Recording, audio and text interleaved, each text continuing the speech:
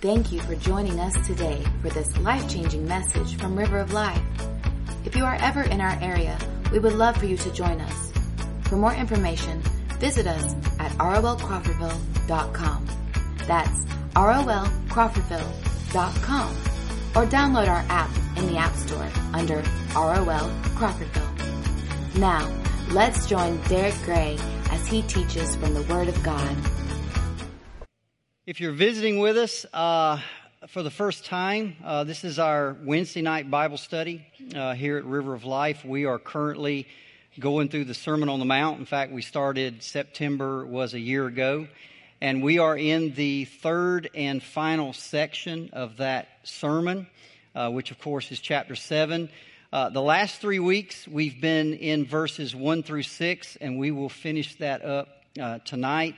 And you can see the title of our lesson is Pigs and Pearls. Pigs and Pearls. Next week, we're going to start something a little bit new. Years ago, when I taught over in the modules, we would always try to save time for Q&A after the lesson.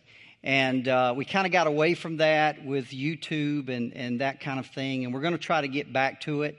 So what we'll do over the next few weeks, we're just going to kind of see how this works out when we're done with the lesson after the YouTube is over. So we don't want anybody to say, well, I'm not getting up. You know, they'll see me on YouTube. After that's done, we'll open it up for Q&A. That way, if there's anything you didn't understand and you just want to ask a question, you can feel free to do it. If we go a few weeks and nobody says anything, we'll shut her down. But keep in mind, if you've got a question, probably somebody else does as well. So we'll start that next week. We're going to have a little bit of prayer here at the end tonight. So we decided to start it next week, but just keep that in mind. All right, let's go ahead and begin and read our passage, Matthew 7, 1 through 6. These, of course, are the words of Jesus. He says this, "Judge not, that you be not judged. For with the judgment you pronounce, you will be judged. And with the measure that you use, it will be measured back to you. Why do you see the speck that is in your brother's eye, but you don't even notice the log that is in your own eye? Or how can you say to your brother, let me take that speck out of your eye, when there's a log sticking out of your own eye? You hypocrite. First, take the log out of your own eye, and then you'll see clearly to take the speck out of your brother's eye." And these are the 5 verses we studied over the last 3 weeks. And then Jesus adds this in verse 6, which is what we're really going to be looking at tonight. "Do not give dogs what is holy, and do not throw your pearls before pigs, lest they trample them underfoot and they turn to attack you." Now, as we've said when we first started this passage, and you have to study these verses as a cohesive unit. You can't take one verse away from any of the others and understand what Jesus is saying. And what we learned in verse 1, starting with verse 1, and we've reiterated that over the weeks, is that Jesus is teaching us how to do spiritual eye surgery, if you will. And what we mean by that is he's teaching us how to help someone in the body that has sin in their life. And in fact, he wants us to do that. He wants us to help one another, to bear one another's burdens, to encourage one another, admonish one another, all of those things. But there's a right way to do it and a wrong way to do it. And what he's doing is teaching us the right way to do it. And what we said last week is there are 3 things that these verses teach us to do if we're going to minister to someone else, if we're going to help someone else who is caught in sin. The first thing we have to do is we have to prepare ourselves. We went over this last week or 2 weeks ago before the storm.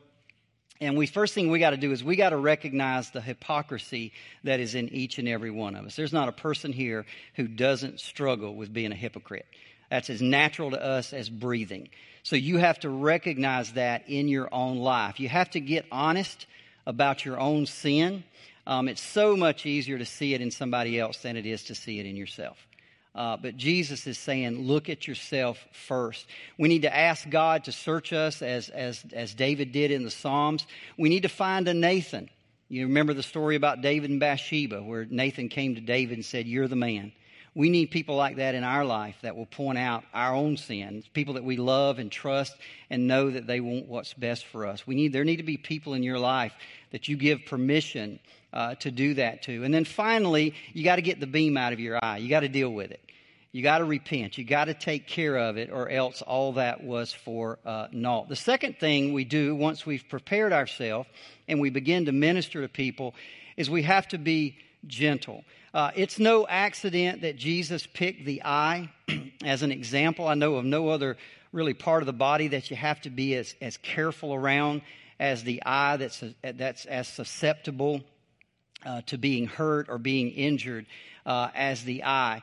And as careful as we would be in helping somebody with a splinter in their eye, we need to be just as careful when we're helping somebody deal with their sin, because we are dealing with their soul.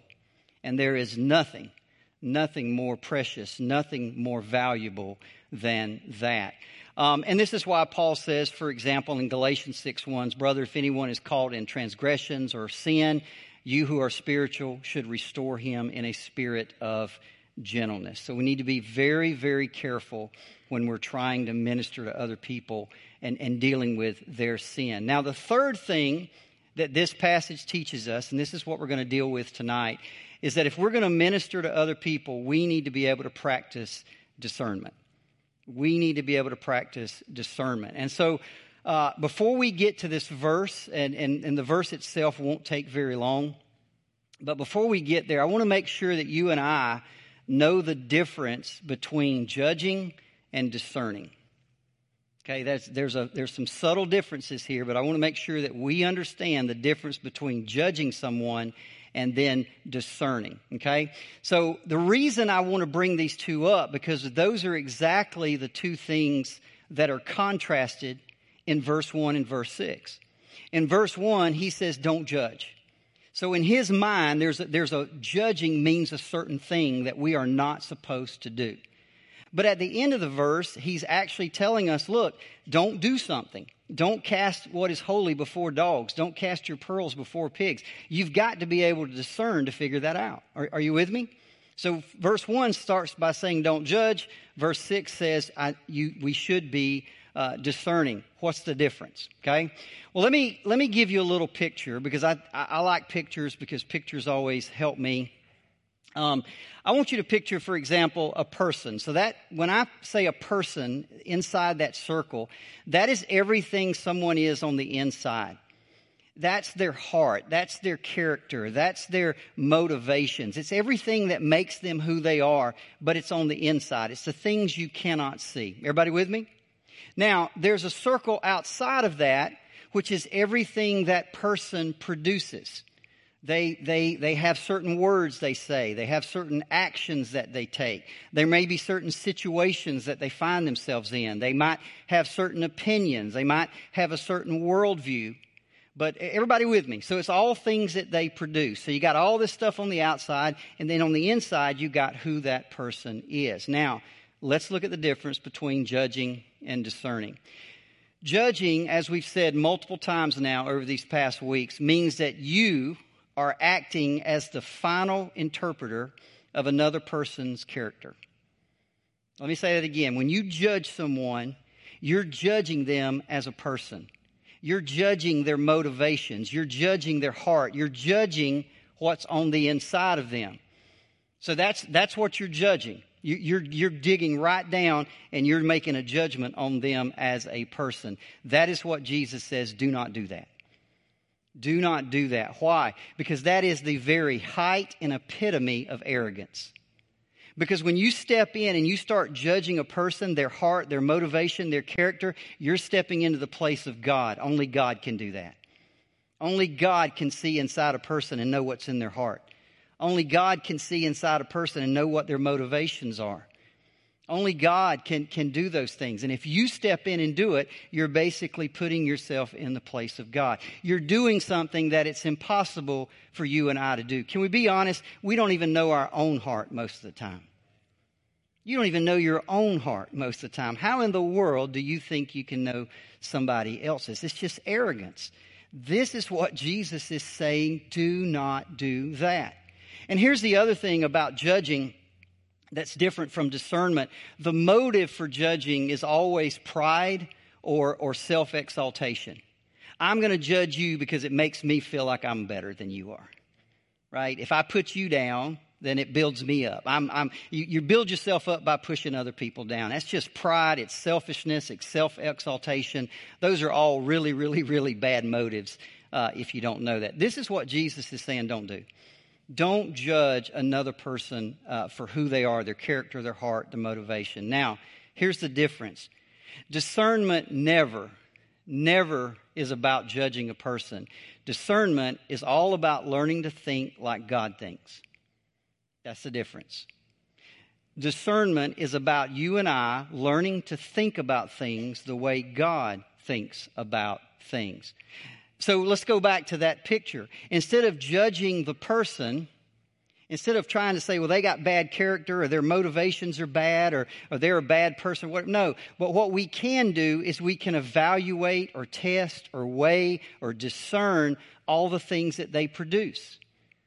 For example, we can look at their words. We can judge those. We can weigh those. We can test those. We can look at the situations that they find themselves in. We can look at their worldview. We can look at their opinions. We can look at their actions.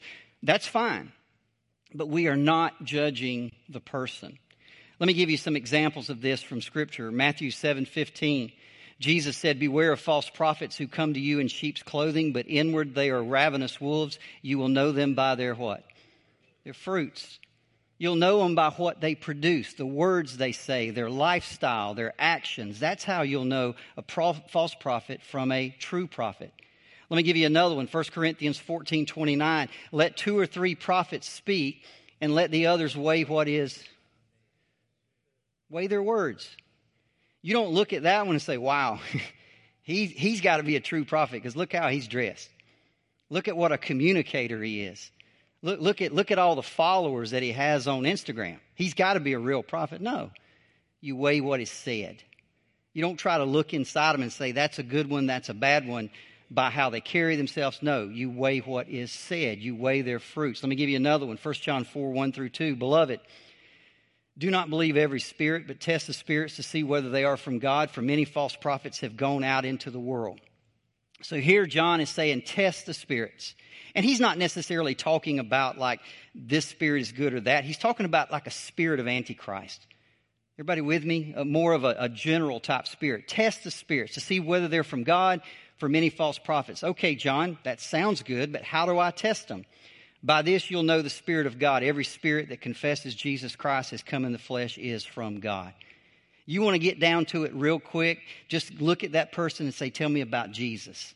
Tell me who Jesus is. You'll know real quick if they're true or they're false. False teachers will never tell you the truth about Jesus. They'll always, that's why you go out and go talk to a Jehovah's Witness. Go talk to a Mormon. They don't worship the Jesus of the Bible. There's always a different message about Jesus. But again, you're not judging them as a person, but you're judging what they say about Jesus. Now, here's the other thing about discernment. Not only are you evaluating or weighing or testing their actions, their words, those kind of things, but the motive and purpose of discernment is 100% opposite from judging. Our motive in discerning is not so that I'll feel better about myself or that I'll somehow make myself look better by putting you down. No, the motive of discernment is to honor God, to serve others, and to serve the church. And one of the reasons we have to discern false prophecy is so that we keep deception out of the church. Right? So again, it's about the purity of the church. It's about the purity of our lives. And obviously, it is to glorify God. Now, listen. Most of us, if you look at a lot of scriptures in the New Testament, they talk about being discerning and knowing false prophecy from true prophecy. And that's certainly something we should do. And most of us, I think, are pretty much on guard on that. And let me just tell you, if you know the Bible, it's pretty easy to recognize false teachers pretty quick. But you got to know the Bible. But there's more to discernment than just recognizing true from false. Okay, let me say it again. There's more to discernment than just recognizing this is true and that is false. Discernment recognizes primary things from secondary things. Discernment recognizes or distinguishes essential things from non-essential things. Discernment distinguishes permanent things from temporary things. Are you with me? And oh yeah, Christian, discernment is also sometimes about discerning what's good and what's even better. Or what is better and what's the best. See, there's a lot of things in my life that would not be a sin for me to do, but I don't do them because they're not good for me. They're not the best for me. They don't bring honor to God in my life. Are you with me? So it's not always about that's sin, that's not sin. That's true, that's false. Sometimes it's saying, yeah, that's good, but this is even better. And I want the better and the best. And we all should. It's what Paul says in 1 Corinthians 6:12. All things are lawful for me. He says I can do anything, but not all things are helpful. I will not be dominated by anything. Why would we let something into our life, even if it's okay? Why would I let something into my life that could potentially dominate me? That could potentially lead me down a road where I don't love Jesus as much as I did before? I tell you, discernment is something that every Christian needs. Now, the question is, how do we practice this? How do we learn discernment? How do we become discerning people here in the body of Christ? Well, I'm going to give you two things. Number one, you absolutely have to be born again. You have to. There is no discernment apart from the new birth. Listen to 1 Corinthians chapter 2, verses 10 through 16. So also no one comprehends the thoughts of God except the Spirit of God. Now that no one means what? That means nobody except the Spirit knows how God thinks. That's what he says. No one comprehends the thoughts of God except the Spirit of God. Now watch what Paul says. Now we've not received the spirit of the world, but who? The Spirit who is from God, that we might understand the things freely given us by God. He goes on to say, we have the mind of Christ. So if you're going to be a discerning Christian, if you're going to think like God thinks, then you must have the Spirit of God indwelling inside of you. You have to be, that's what Paul said in Romans, being renewed by the Spirit, renewing the spirit of your mind. That's what the Spirit is doing in us. He's changing our mind from an old way of thinking to now thinking the way God thinks, the way Christ thinks. That's what's going on, but you have to be a Christian. So first of all, you cannot learn to think like God apart from the Spirit of God. The second thing is the Word of God is our standard. Okay, if I'm going to come out and weigh your words, I'm going to weigh them on a set of scales. I'm going to test them. I'm going to evaluate what you say. I'm going to evaluate your actions. The Word of God has to be my standard. I want to show you a scripture that I've looked at for a long, long time, and I keep coming back to. I used it a few weeks ago, but I only used verses 3 through 5. Let me read it to you again. This is Paul. He says, with me it is a very small thing that I should be judged by you or by any human court. In fact, I don't even judge myself. For I'm not aware of anything against myself, but I am not thereby acquitted. It is the Lord who judges me. Now, here's what Paul's saying. Paul's saying, I've looked at my life, and as best I can tell, I can't find anything wrong. I've got all the sin forgiven. I've gone to Christ. I'm under the blood. I'm disciplined in my body. I don't see anything wrong. But Paul says that doesn't mean I'm scot-free. That doesn't mean I'm acquitted. Why? Because I don't even know my own heart. I don't even know my own heart sometimes. So we're going to leave the final judgment up to God. Now watch what he says. Therefore, with that in mind, do not pronounce judgment before the time, before the Lord comes, who will bring to light the things now hidden in darkness and will disclose the purposes of the heart. So he's saying God's coming, and when he comes, he's going to disclose it all. He's going to show you what was in your heart. He's going to show you what's in my heart, because it'll all be laid bare. Now, what I didn't show you was verse 6. This is what Paul said in verse 6. I have applied all these things to myself and Apollos for your benefit, brothers, that you may learn by us not to go beyond, say it with me, what is written. Listen, when you evaluate, when you test, when you judge, when you inspect fruit, this is what you go by. Do not go beyond what is written. You may have people in this church, and we got a lot of men that'll get up here and preach, and you may like one man because he always wears a suit. You may like another man because he communicates better. You may like another man because he tells better stories. Let me tell you, do not go beyond what is written. This is what you judge by. This is what you discern by. This is what you weigh and test and evaluate by. Do not go beyond what is written. So this is how you practice discernment, based solely upon the truth of Scripture. Let me give you another one. This is Hebrews chapter 5, verse 12 through 14. The author says, "For though by this time," listen to this, "you ought to be teachers, but you need someone to teach you again the basic principles of the oracle of God." That's the Word of God. "You need milk, not solid food, for everyone who lives on milk is unskilled in the word of righteousness since he is a child." And that word basically means an infant. So Paul, or the writer of Hebrews, is writing to a group of people, and he's saying, man, you've been saved long enough. You ought to be teaching this word. That's how long you've been saved. You should be able to teach this, but you're not. In fact, he says people are having to come to you and teach you again the basics over and over and over again. He said you're like a little baby sucking on a bottle when you should be cutting steak on your plate. We can't give you steak. We can't give you the real deep truths of God because you're still on the milk of the word. You have no skill in it. But watch what he says next. "But solid food is for the mature who, because of practice, have their senses trained to discern good and evil." You see that connection? People who are skilled in the Word of God can discern. People that know the Word of God, are knowledgeable about the Word of God, have the tools, have the equipment that they need to be able to discern. In fact, as you read Scripture, you'll see this over and over. There is a direct connection in Scripture between knowledge of the Word and the ability to discern. Let me give you a couple of scriptures. Psalms 119:66 from the Old Testament. And notice how they're paired together. "Teach me good discernment and" what? "Knowledge, for I believe in your commandments." Or how about Paul in Philippians 1:9 through 10? "This I pray, that your love may abound still more and more in the real knowledge and discernment." Knowledge and discernment. You see them paired over and over again, so that you may approve the things that are excellent.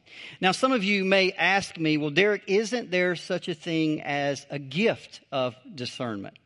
A spiritual gift? Absolutely. 1 Corinthians 12, Paul lists this gift. He says, "To each is given the manifestation of the Spirit for the common good." And he goes and begins to list the gifts of the Spirit. He lists prophecy, and then he says, "To another, the ability to distinguish between spirits." So from time to time, God will give to whomever and however and whenever he wants the ability to distinguish spirits. But I want to say two things about that. Number one, when this was written to the early church, there was no New Testament. Right? The New Testament was still being written. Paul was actually writing it in this letter. So imagine back then you're in a little house church and a couple of men come in and they begin to preach. How do you know what they're telling you is true? How do you know? All you've got is the Old Testament.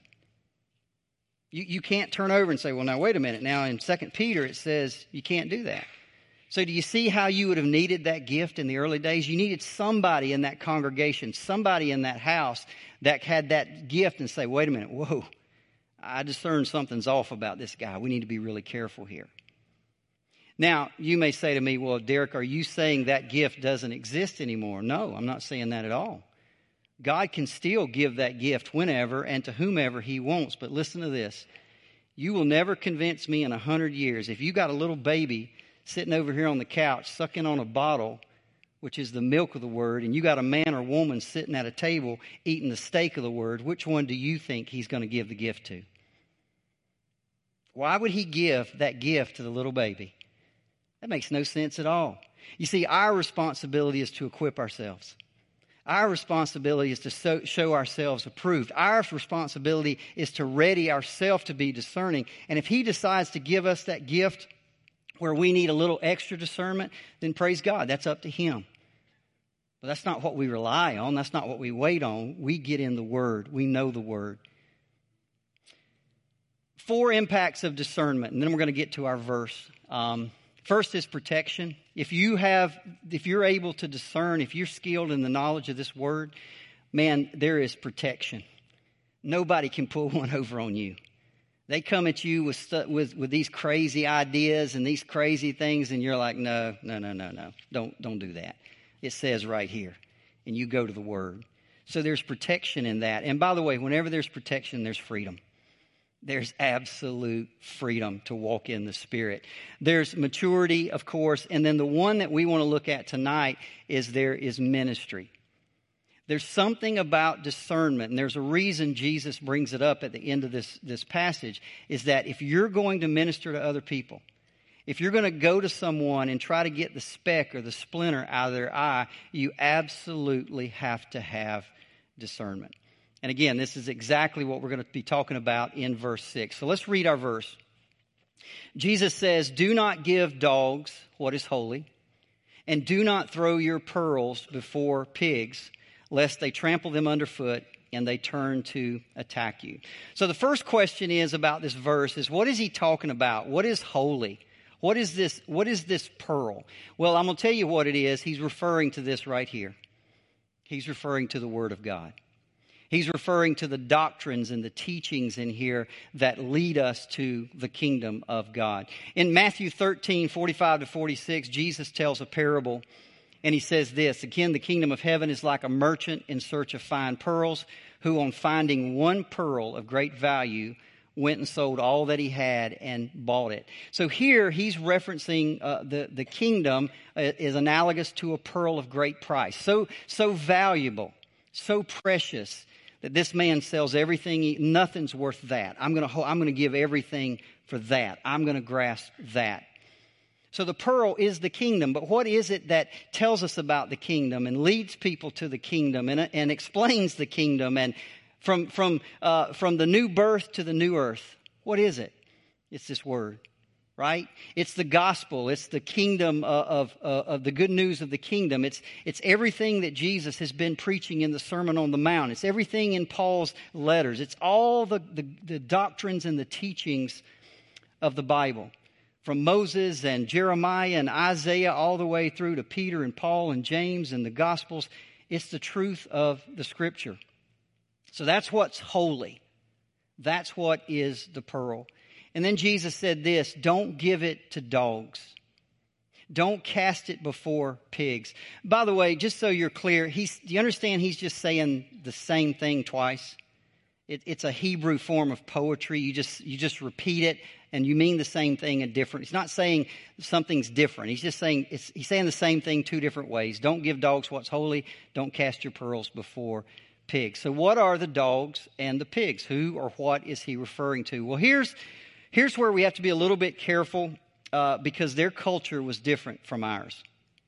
In our culture, we domesticate dogs and pigs. We won't go down that road. This is one of those places I'll know enough to shut up and stand back. But we domesticate our dogs. We make pets out of them.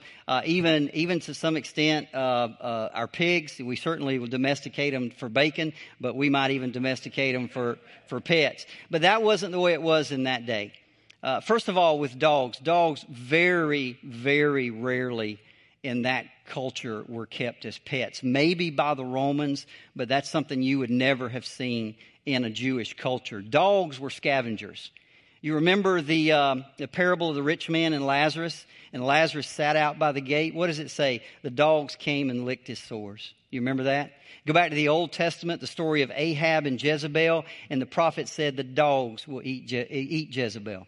She'll lie dead in the street and the dogs will eat her. That's what they did. They were scavengers, and people were scared of them because if they got hungry enough and you had food, they literally would attack you for it. So they were something. They were kind of half wild, if you will.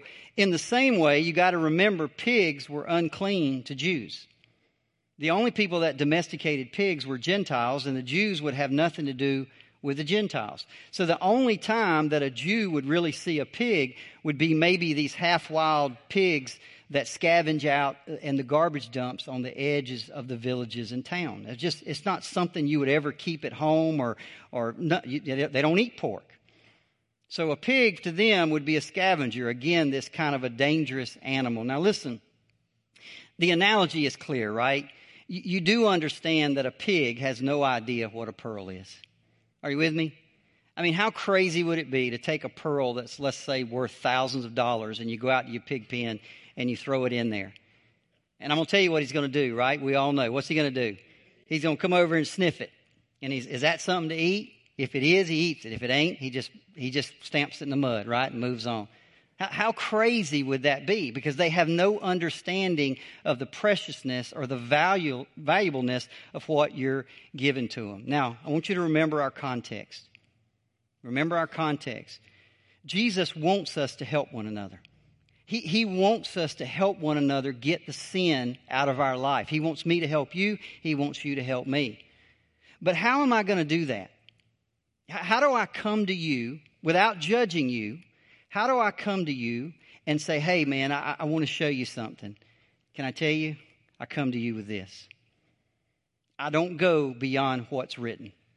Maybe I come to you and I say, man, I love you so much, and I see something in your life, and let's look at what the Bible says about it. Let's see what God thinks about what's going on. You come to him with the Word of God. This is what's holy. This is the pearl, this incredibly eternal, valuable. There's nothing like this, right? That's how you minister to people. This is what I bring you. Not my opinion, not what I think, but what God thinks. And what Jesus is saying is there are people out there that when you come to them with this word, they look at it like a pig looks at a pearl. Are you with me? You come with this most precious, glorious, valuable thing in the universe, able to save their soul, able to change their life and their family's life, and they look at it like a pig looks at a pearl. Like an animal, they don't appreciate its value. Like an animal, you know what, an animal is interested in one thing and one thing only, and that's their belly. Can they eat it? That's really all they care about. Where's their next meal? Listen, did you know that's exactly how Paul describes some people? Philippians 3, for many of whom I have often told you and now tell you even with tears, walk as enemies of the cross of Christ. Their end is destruction. Their God is their belly, and they glory in their shame with their minds set on earthly things. You come to them with this scripture, and it doesn't fill their belly. It doesn't fill their lust. It doesn't fill their desires. It doesn't do anything for them, and they look at it like a pig looks at a pearl. Now, I want you to understand something before I go any further. Please don't misunderstand Jesus' words and think, well, is he saying that I should never give the gospel to an unbeliever? Well, of course, that's not what he's saying. Jesus himself preached the gospel to unbelievers.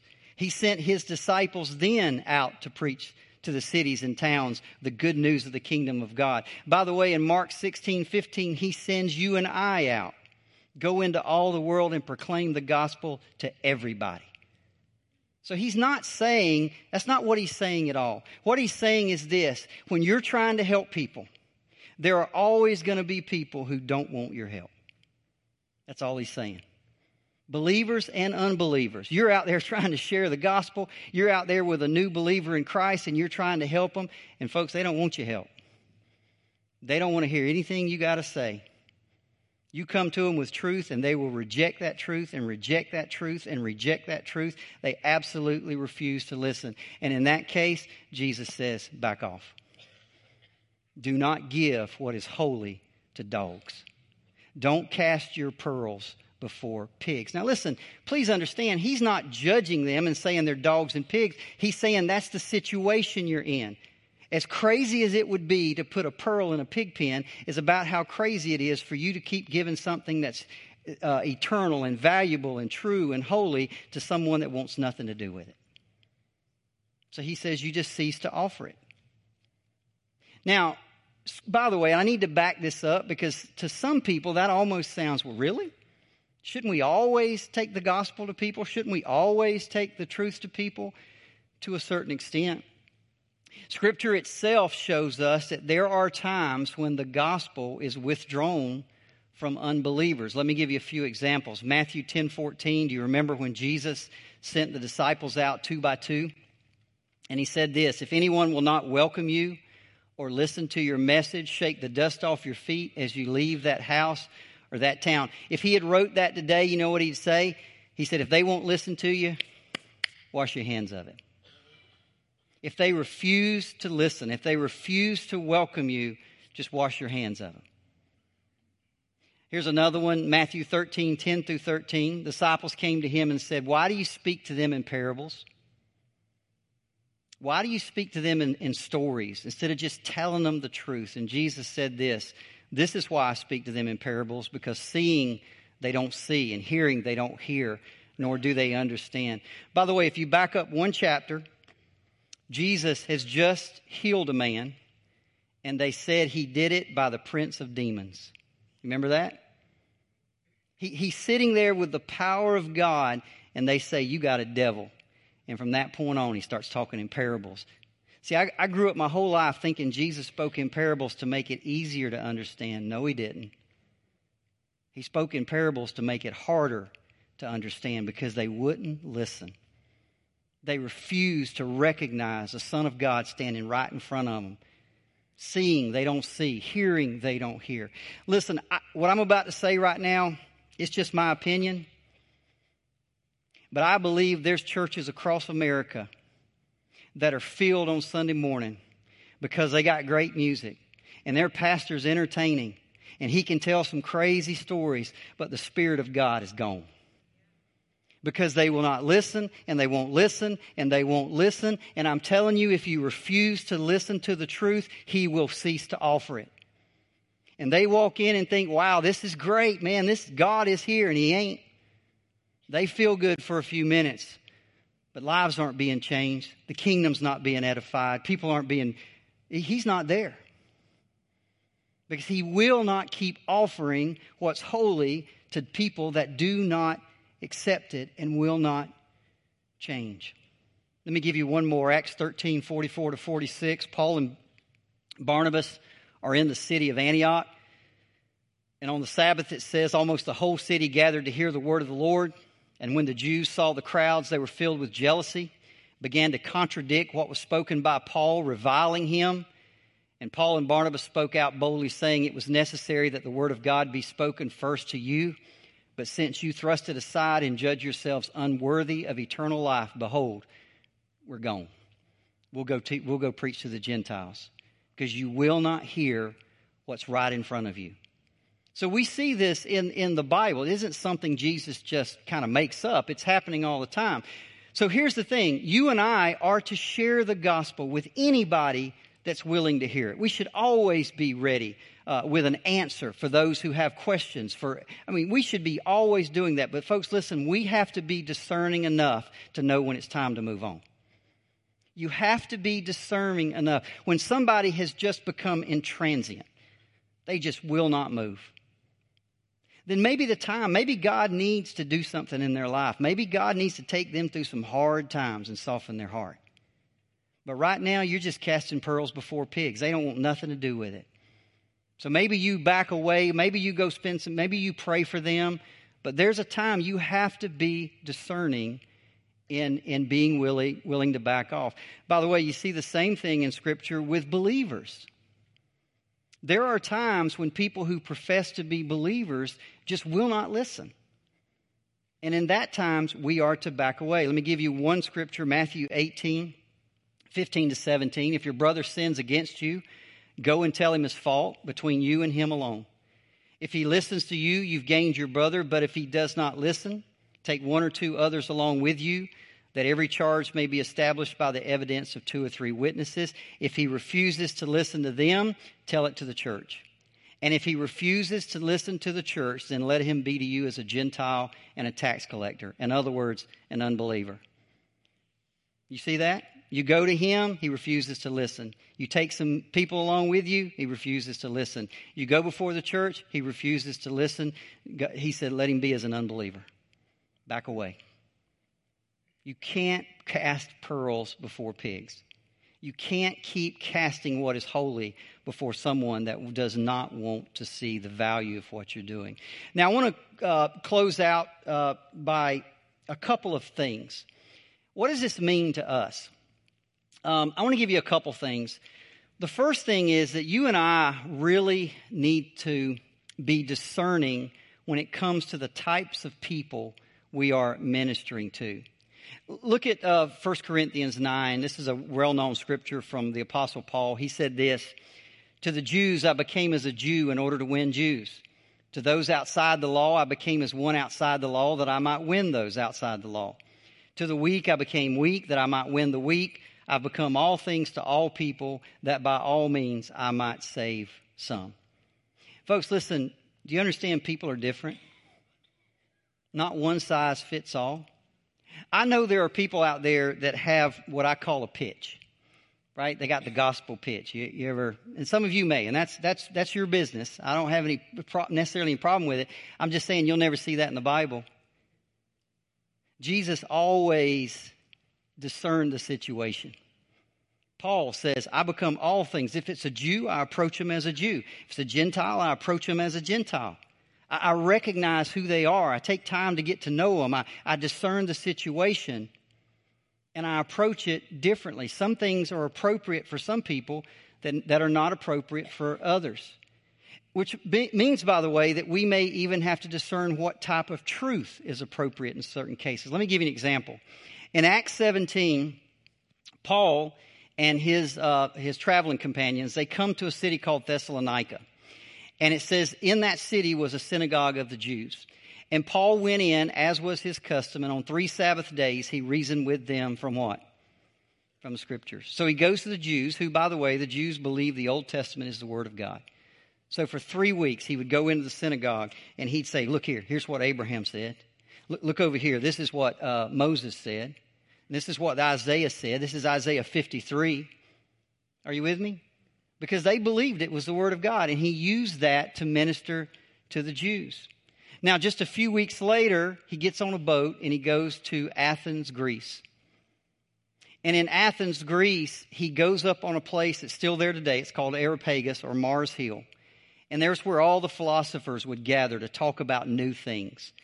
And watch what it says. So Paul stood in the midst of the Areopagus and he said, Men of Athens, I see that you are very religious in all respects. For while I was passing through and examining the objects of your worship, I found an altar with this inscription, to an unknown God.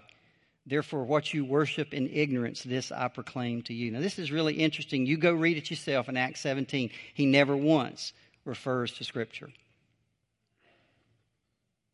Because they didn't believe in the Old. Half of them didn't even know probably what the Jewish Old Testament was. That wasn't the way in. But notice how discerning he was. He's walking in, he's seeing all these idols, Venus and Zeus and Athena, and he sees this altar to the unknown God. And Paul says, oh, got an idea. And he walks up to that man. He said, y'all see that altar to the unknown God? I'm here to tell you who he is. That's awesome, man.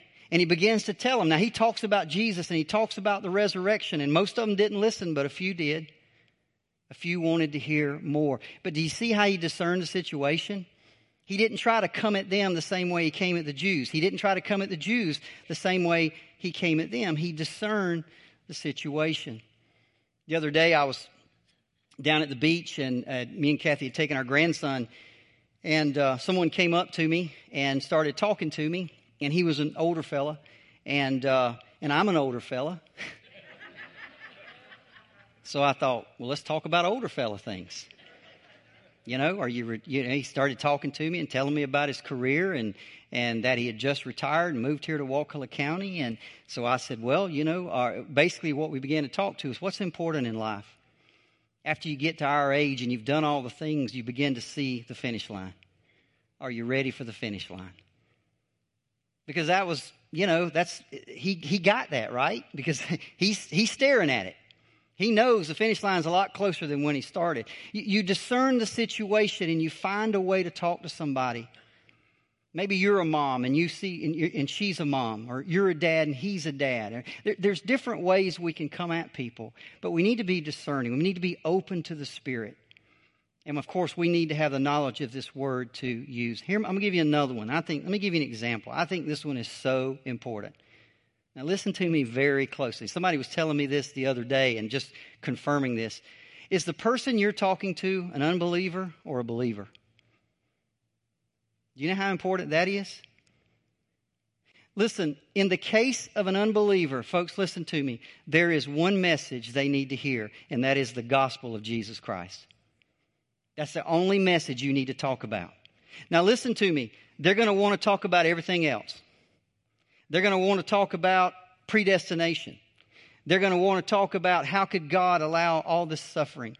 They're going to want to talk about translations of the Bible. They're going to want to talk about talking donkeys. They're going to want to talk about everything in the world. Folks, listen to me. Do not let them. Don't let them do that. You know why? Because they're dead. They are spiritually dead. And all those things, you're just casting pearls in front of pigs. You're just casting pearls. Why would you do that? There's only one thing that can make them alive. Paul said in Romans 1:16, I'm not ashamed of the gospel of Christ, for it is the power of God to salvation to the Jew first and also to the Gentile.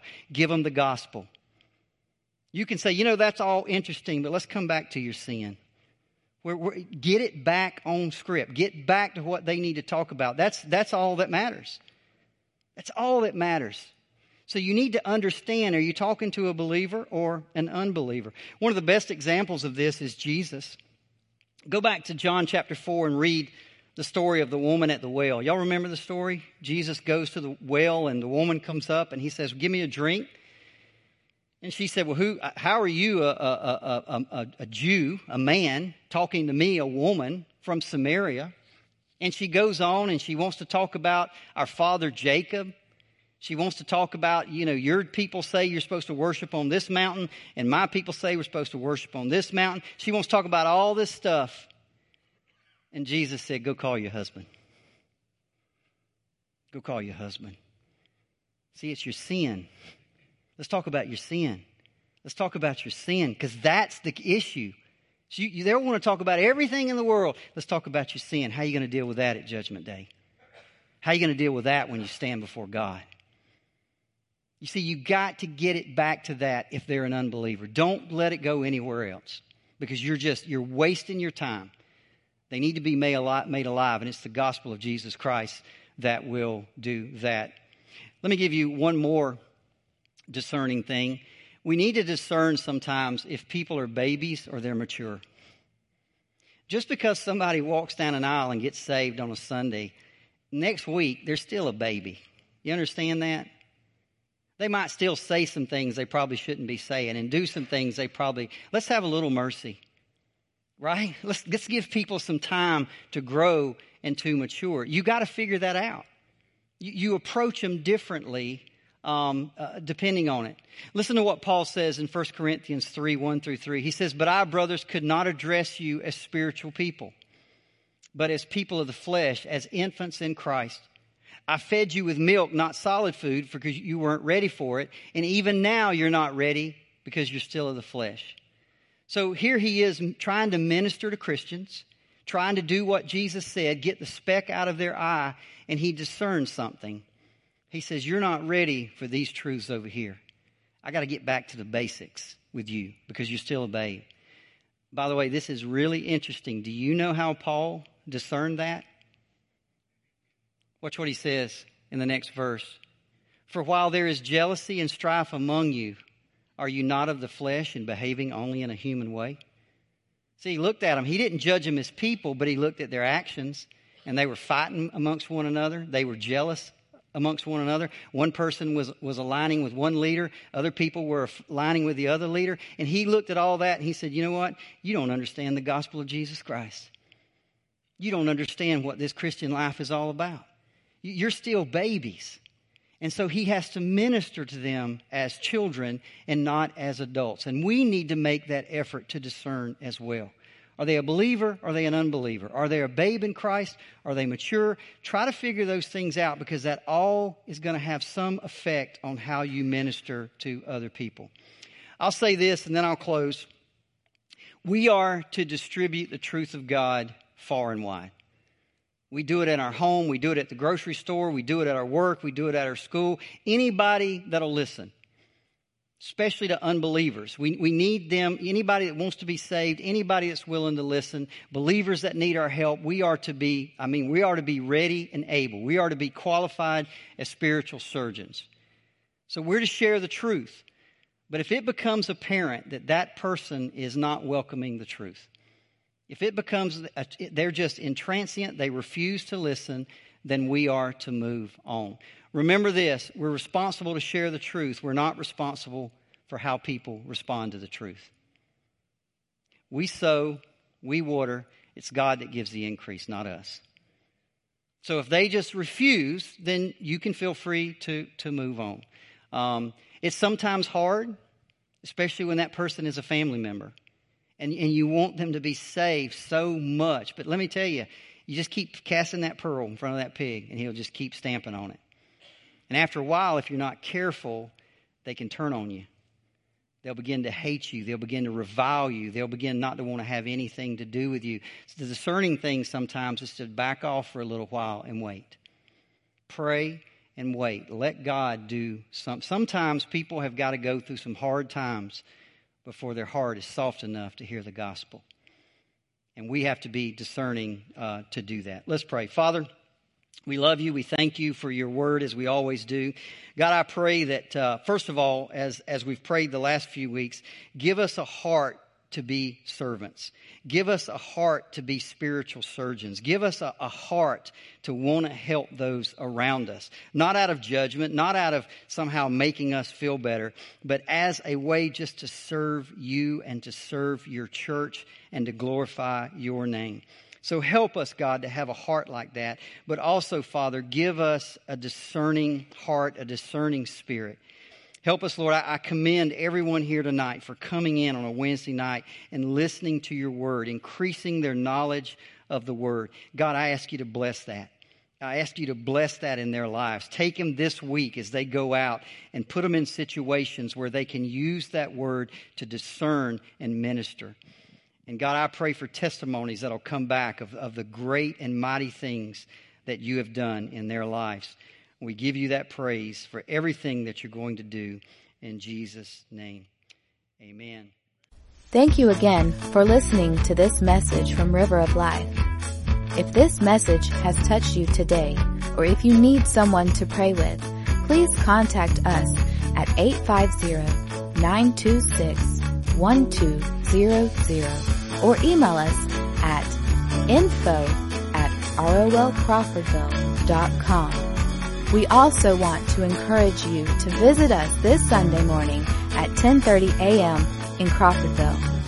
Please visit us online at rolcrawfordville.com for more information and directions.